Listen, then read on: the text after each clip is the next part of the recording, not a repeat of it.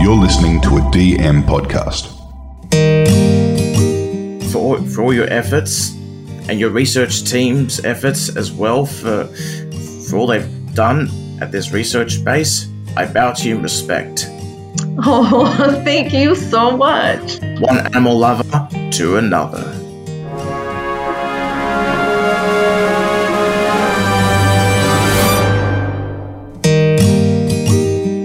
Hello, ladies and gentlemen.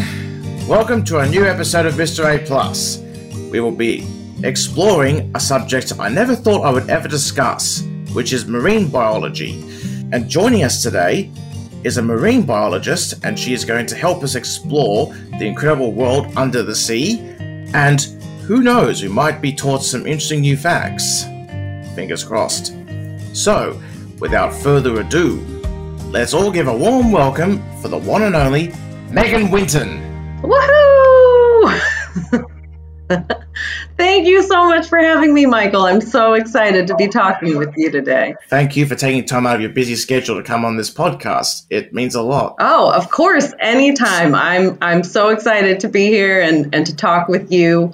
I have quite a bit of time on my hands right now because it's winter.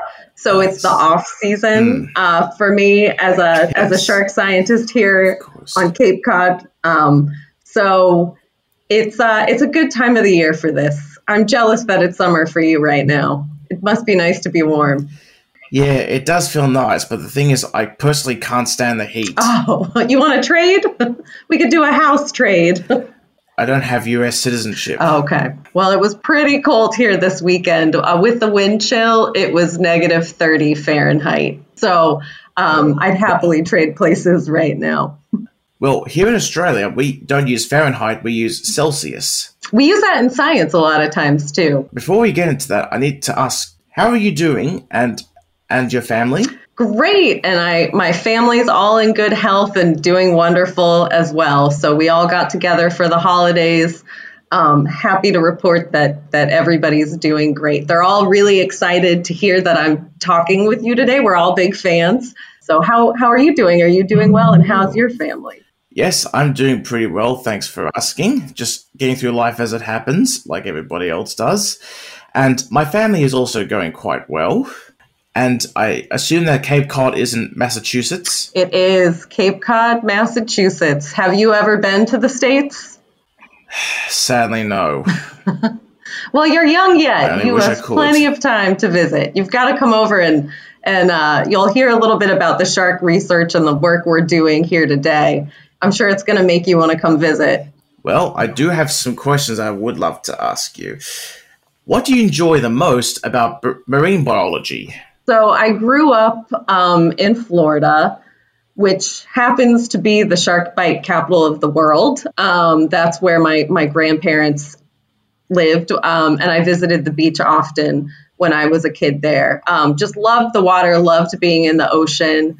But I honestly grew up being a little bit afraid of sharks. And I remember one time going to the beach with my sisters. We were swimming.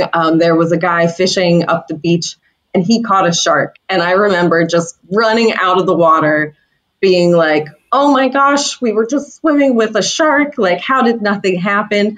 But that really piqued my curiosity. So I started reading lots of books about sharks, and my fear really turned to fascination. And I kind of realized these animals had gotten a really bad rap. And from that moment on, I was just really into sharks and learning as much as I could about them. I learned how to scuba dive. And honestly, one thing I really love about being a marine biologist is you're just constantly realizing how much we don't know about these animals and the way they live their lives. The ocean is so mysterious. I wake up every day just excited to find out more. I'm gushing right now, right? I feel really lucky to do what I do. And the more I learn about the marine world and the life in it, the more I want to do what I can to conserve it and make sure that all of these wonderful resources are there for our children and our grandchildren and everybody to enjoy, because the world's changed a lot even since I've been in it. Yes, of course. I've also noticed that since 1970, a lot of shark populations have been reducing due to overfishing. What kind of things do you teach people at your research base? So we do a lot of outreach work as well, because one thing you just mentioned is something that is really important for people to know. So worldwide, a lot of shark populations have undergone pretty dramatic declines in response to fishing pressure. But there are some really hopeful, optimistic stories out there where once management has been put into place in some regions of the world for some species, we're actually starting to see shark populations come back in some areas.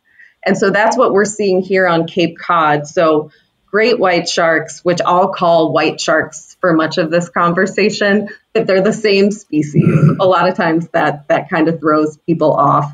But so white sharks in our region of the world, our neck of the woods, the Northwest Atlantic, their populations declined by as much as 80% when fishing for sharks really ramped up in the 1970s and the 1980s. Yeesh.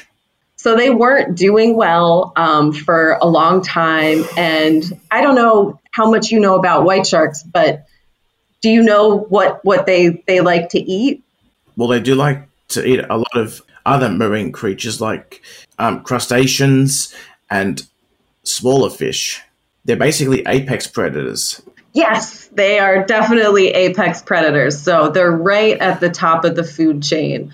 And so what we do at the Atlantic White Shark Conservancy is all about trying to educate the public and beachgoers, letting them know that white sharks are here, and also conducting different types of research to figure out ways that we can learn to coexist.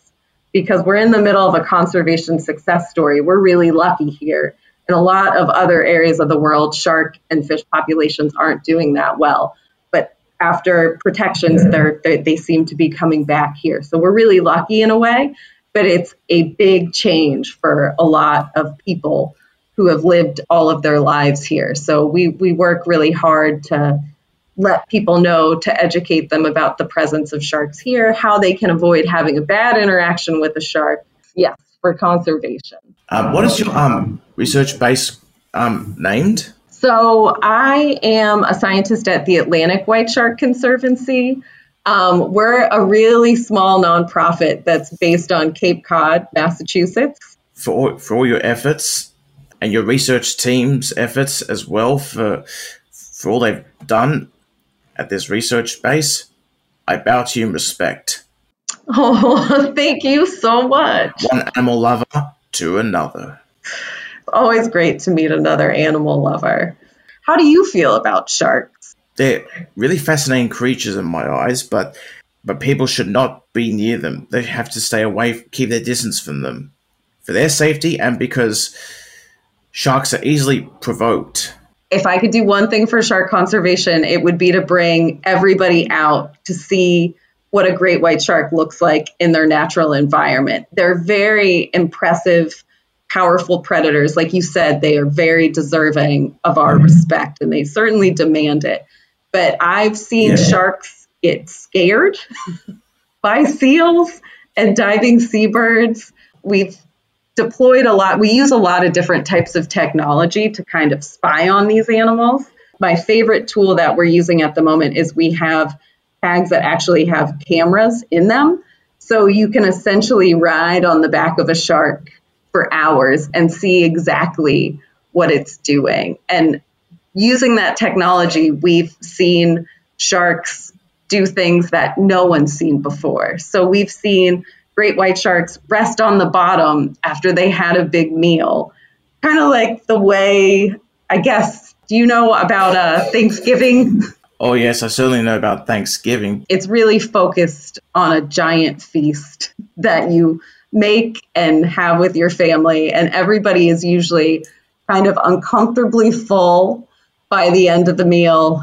That's kind of like what we caught on camera for this shark. She had just eaten a seal. We could tell because she's had, this might be a little gory, you might want to edit this out, but she had some seal intestine hanging out of her gills. And then she just headed offshore and kind of lollygagged in the current. just kind of resting. She was kind of in a food coma almost. So we've seen sharks resting on the bottom. Nobody knew that great white sharks did that. We've caught sharks on camera. This might sound a little crass, but we think pooping, which is something scientists don't see a lot.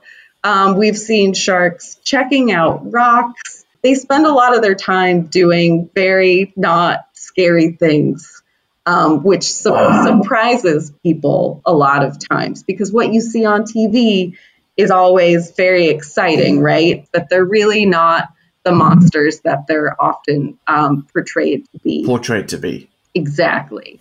A lot of interesting facts that a lot of us probably didn't know about. It might be more facts than you asked for. Well, I do know this. The whale shark is actually the largest species of fish in the world. They're about the size of a city bus. Yes, they are absolutely incredible animals. And I've never actually seen one in the wild. They are on my list for sure.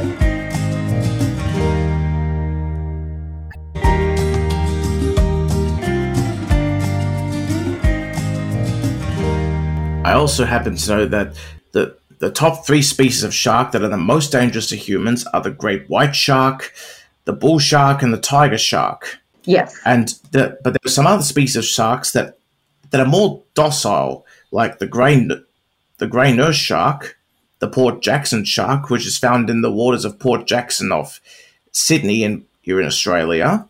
And then there's also the blue shark, which is a medium-sized shark. They produce up to 5 to 105 pups.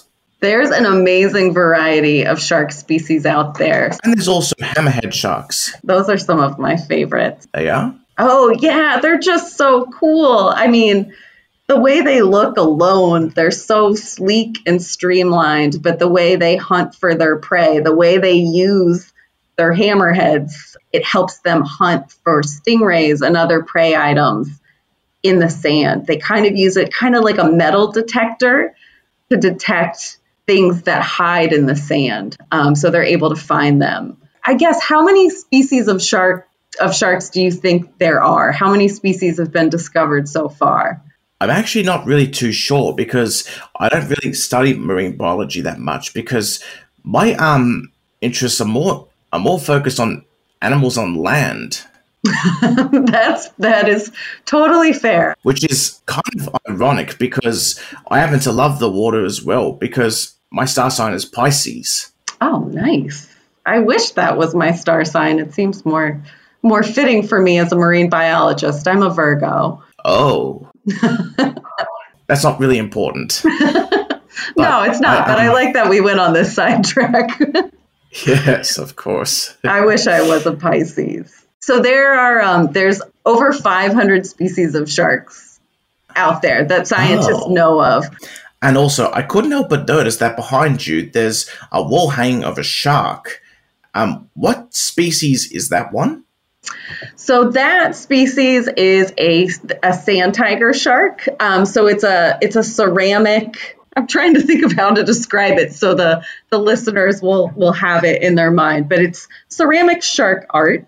It's a sand tiger shark, which I believe in Australia you call tawny nurse sharks, or you call gray nurse sharks. My next question is, what are you trying to learn about the white shark? Oh, that is such a great question.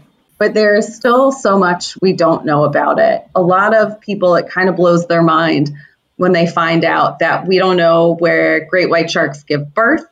And there are tons of questions left to answer. These animals, they're still so mysterious. For as much kind of space as they take up in the public imagination, there's still so many things we don't know about them. One thing I can tell you is it's incredibly tough to study animals that live in the ocean. We can't just follow them around, which I'm so excited to be a scientist right now. The fact that we have tags that have cameras in them that let us not only collect data on what an animal is doing in 3 dimensions, but also to see what it's doing is so powerful and transformative, and it's really helped us as scientists understand the way these animals navigate their world.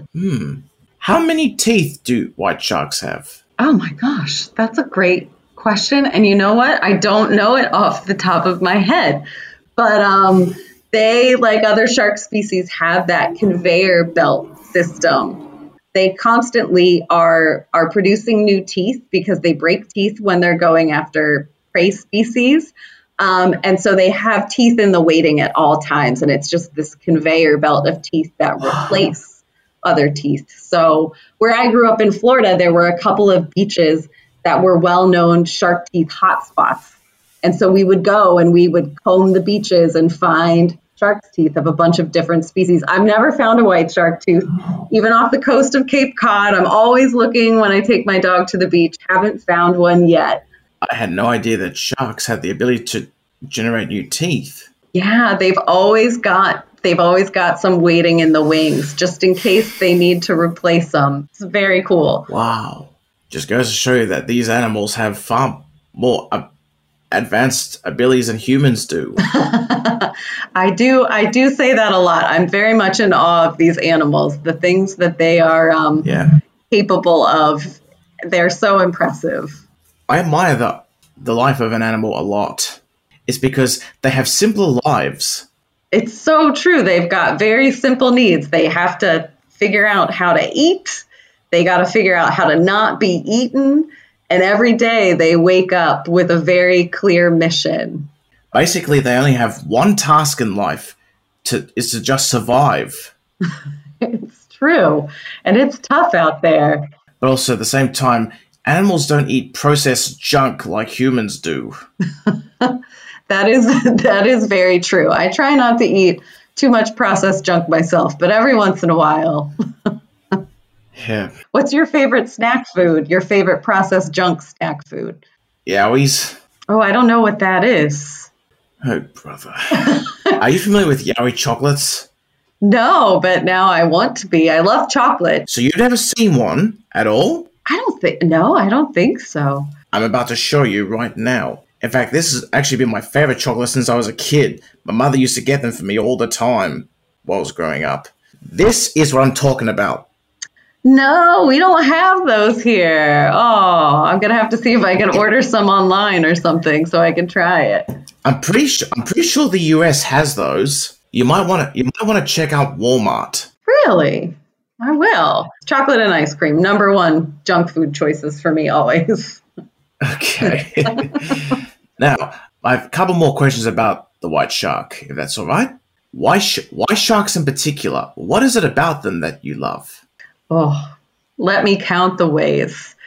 One of the things I have to say that I kind of love the most about the work we're doing off of Cape Cod now, we've been monitoring the population and we actually catalog individuals.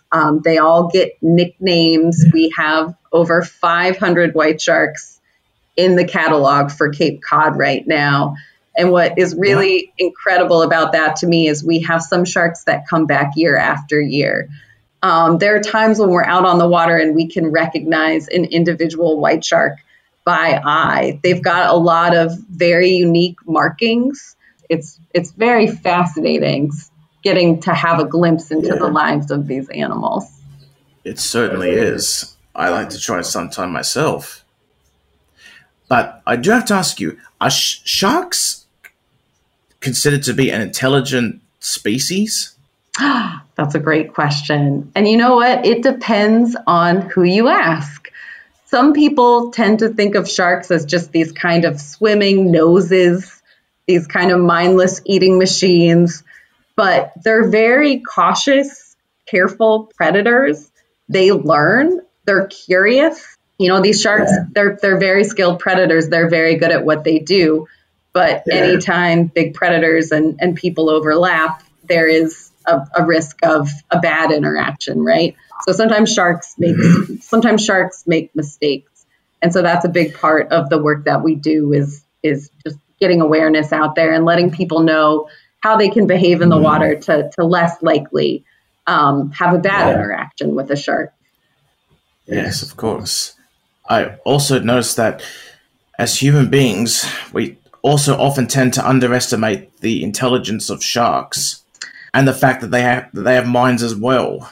Every animal species does. It's very true, and they're all intelligent in their own ways, right? Yeah. And I also would like to ask, isn't it true that sharks have to always keep moving? That's a great question, which I feel like I've said to every question you've asked because they've all been really great questions. Are they ever still? It depends. It depends on the species. So all sharks have to keep pumping water over their gills in some way in order to be able to breathe.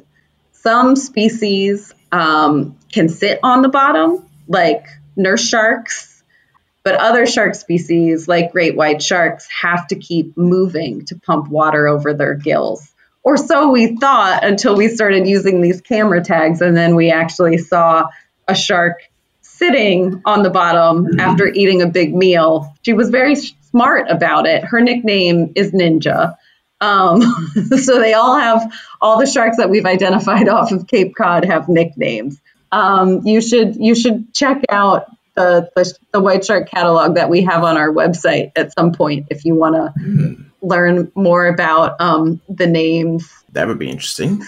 Yeah. I also need to ask you, do you research anything else apart from sharks? Right now, I am very focused on sharks and great white sharks. But in the past, I've studied other less glamorous fish species. I've studied flounder. I've studied skates, sea turtles. And I do a lot of computer coding and things like that as well. So something that a lot of people don't always appreciate about marine biology is how you answer the questions you collect all this data for.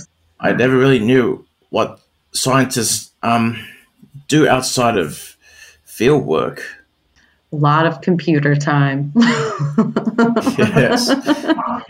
And since you're passionate about sharks, would Jaws be your favorite film? You know, a lot of people expect me not to like Jaws because it did incite a certain fear of sharks, but it is a great movie. And it was filmed locally. It was filmed here, not on Cape Cod, but on Martha's Vineyard, which is an island right off of Cape Cod. So it's very much a part of local lore. And I mean, it's a great film. I think it's pretty much a masterpiece. Some great performances. If there is one message you would like people to know and share about the ocean and the creatures, all the marvelous creatures in it, what would it be? One thing for them to know, just that there's still so much left to learn. There's still so much to discover out there. So keep exploring, be curious. Yeah, of course. That's all my questions that I've wanted to ask you. I believe we're on to our Ask Mr. A Plus segment. To keep it on point related to sharks, are you worried about sharks when you go into the ocean? Somewhat. Somewhat? That's a good, honest answer. Because honestly, dying from a shark attack is not the way that I want to go out. I'd rather go out the way Doris Butler or Don Messick did. How did they go out? Doris Butler passed away from a heart attack, and Don Messick passed away from his second stroke. Oh. And they were both 71 when they died. But they led rich lives. They certainly did. Their deaths left a giant void in their field of work that nobody else could ever fill.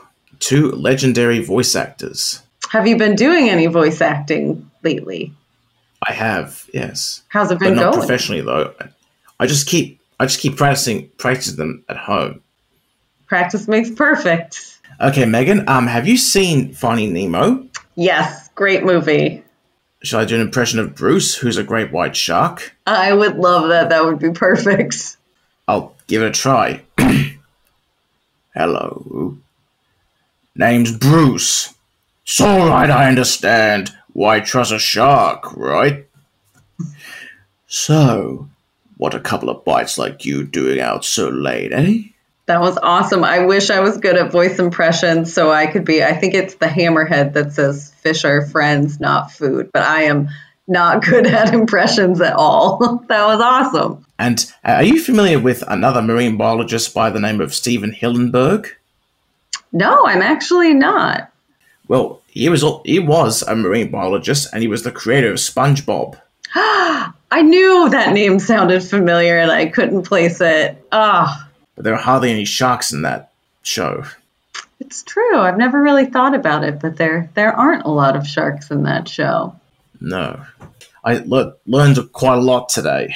And I wanted to ask you, we talked a little bit about the shark catalog, but would you have any interest in naming a shark next year when we find some new ones when we're out?